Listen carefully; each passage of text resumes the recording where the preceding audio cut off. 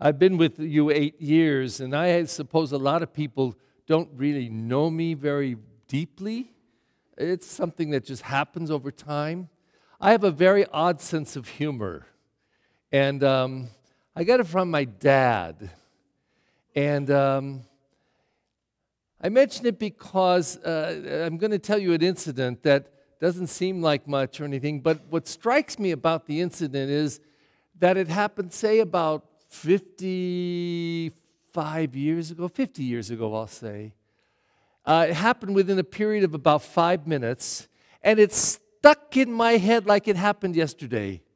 In fact, I've shared it with some people, some of my very close friends I've known over the years, and it'll just come up all the time. They'll say this phrase I'm going to tell you in just a moment. I was in the dining room of my parents' house, and my Aunt Lydia was there, my dad's sister. And it was a very windy night, not unlike the other night that we had the rain. And I woke up all night long. I kept waking up, and this wind was blowing. My windows were shaking, and it made me think of this incident. And so my Aunt Lydia, at some point, she just said, "Oh, my God, it's windy out there." My dad waited about 5 seconds. He says, "It's just a breeze." So it went on, and she says, "Oh, my Lord, it is so windy out there." He waits about 5 seconds and says, "It's just a breeze." And she got really upset. "Oh, Eddie, how can you say that?" And about 2 minutes later, she says, I just can't believe how windy. It's just a breeze. Now, that just struck me, and my dad just knew how to needle her and to play with her, and it got to her right away. I won't tell you the language she used, but it was colorful, to say the least. And I said to myself the other day when I was thinking about, isn't that odd how our brains work? Now, I'm not a doctor. I know there's several nurses here, but I think if I had the nerve to go off and be a doctor, I'd want to be a neurosurgeon.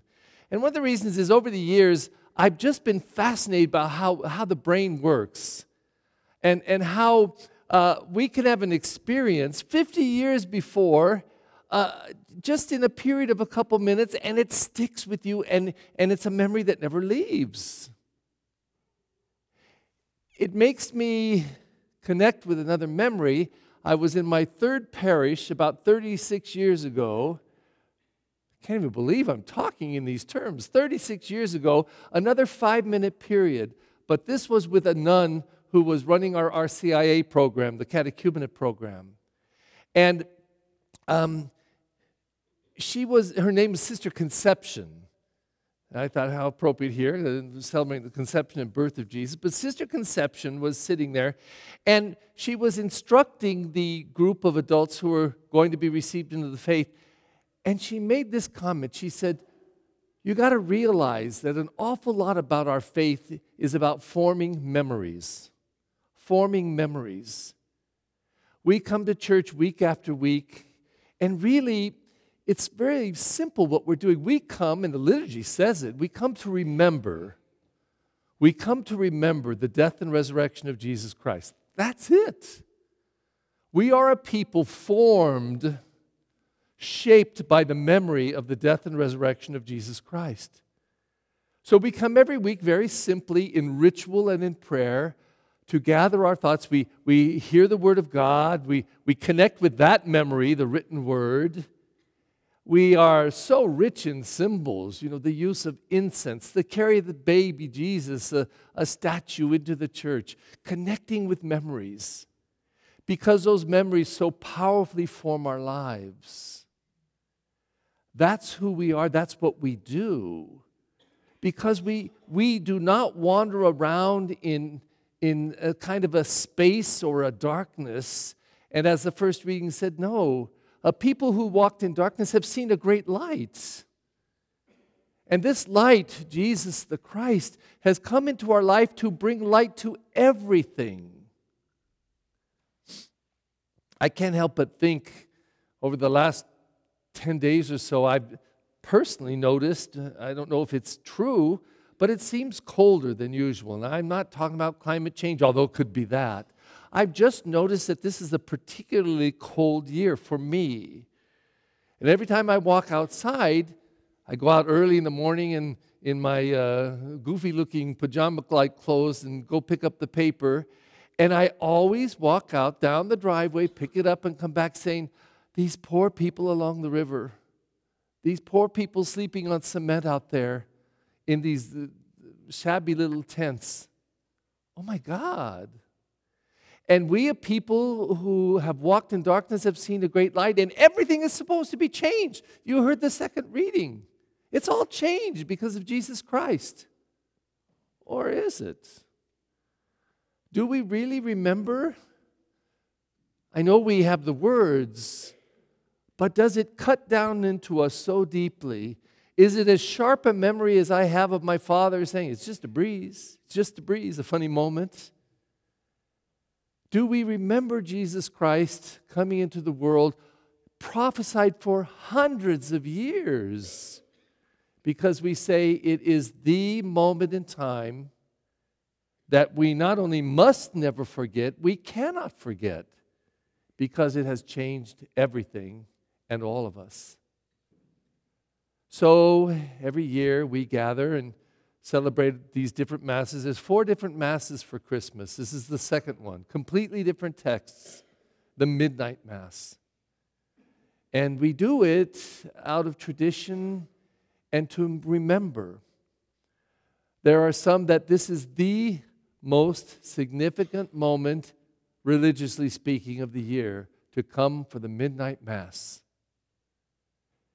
And we do it because as a people of faith, we need this memory to break into our lives, to dig down deep into our heart, and continue to shape us and form us year after year after year after year. Aren't you tired of going to the Midnight Mass? No. This is an important moment in our faith and our faith development. We come to welcome the light. Now, beautifully this year, the Altar Society always does a wonderful job, and I have to say, if I'm sure some of them are here, they spent, I think, about 16 hours over a 2-day period to decorate the church and clean it and get it ready. And it's beautiful, I think, and lovely. But the one detail that really struck me, and you must check it out before you leave tonight, is the manger scene actually inside. Because someone had the inspiration to kind of surround the manger, the crib scene in lights. And of course, we celebrate Christ the light that came and broke through the darkness and has lightened our life and gives us light. And because of this light, we don't just fumble around and bump around and walk around and trip and fall. No, we know the way. We see the way because of Christ the light. This light lights up our lives and makes us different. Today, that's the meaning of this Christmas. We must never be the same because we've experienced the light of Christ. Tengo que decir algo en español y no voy a repetir. Ustedes saben las reglas conmigo, no voy a decir lo mismo cosa en inglés y en español porque la gente que habla en las 2 lenguas van a estar aburrido y no queremos eso. Entonces quiero decir algo similar, un parte, pero la otra muy diferente. Simplemente quiero decir que tiene que buscar cuna, esta noche buscar, porque un hombre que estaban edificando cuna por fin de semana, puso luces acerca de la cuna. ¿Cuna? ¿Es that right? Sí, porque él tenía una idea, pero yo dije a él, wow, porque Cristo es la luz. Cristo es la luz. Y esta luz está nacido en nuestras vidas. Y siempre en esta noche, en la noche medianoche, tenemos una lectura de San Lucas. Siempre lo mismo. Solo en esta misa tenemos esta explicación del nacimiento de Jesús. ¿Y quién recibió este anuncio primero? Los pastores en los campos. Gente muy sencillo. gente que no pudiera leer, estaba muy sencillo. Pero la primera noticia era de ángeles anunciando. Y primera reacción, miedo. Pero ellos dijeron, no temor. Puro alegría, porque esta luz entró al mundo y ellos empezaban a cantar, gloria, gloria, gloria a Dios, gloria en excelsis Deo, porque ellos estaban notando la diferencia en nuestra historia en este momento, cuando Dios que hizo esta promesa por muchos años, estaba realizando en la persona de Jesús. ¿Y qué es esta realización? Que la divinidad de Dios, que estaba, como dijo la palabra de San Juan, que siempre era con Dios porque era Dios. Este Cristo, el Cristo universal, entró en un humano, en María, uniendo con la persona de Jesús, este humano. Entonces, divinidad y humanidad estaban unidos. Y decimos que en este momento la luz divina entró al mundo. Como me gusta decir, la prueba por mí no es en este momento. Yo creo en este momento por este momento.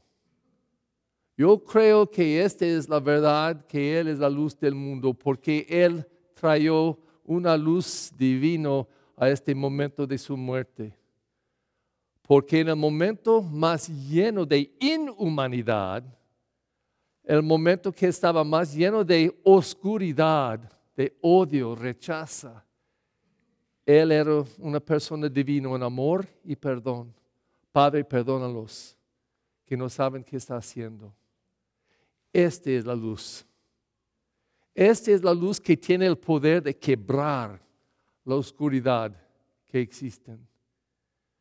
Yo creo que el más que podemos colectar estos recuerdos, tomar adentro en nuestros corazones, experimentar la luz, quien es el Cristo, el más que podemos estar transformados como personas más divinos, compartiendo más esta divinidad de Cristo.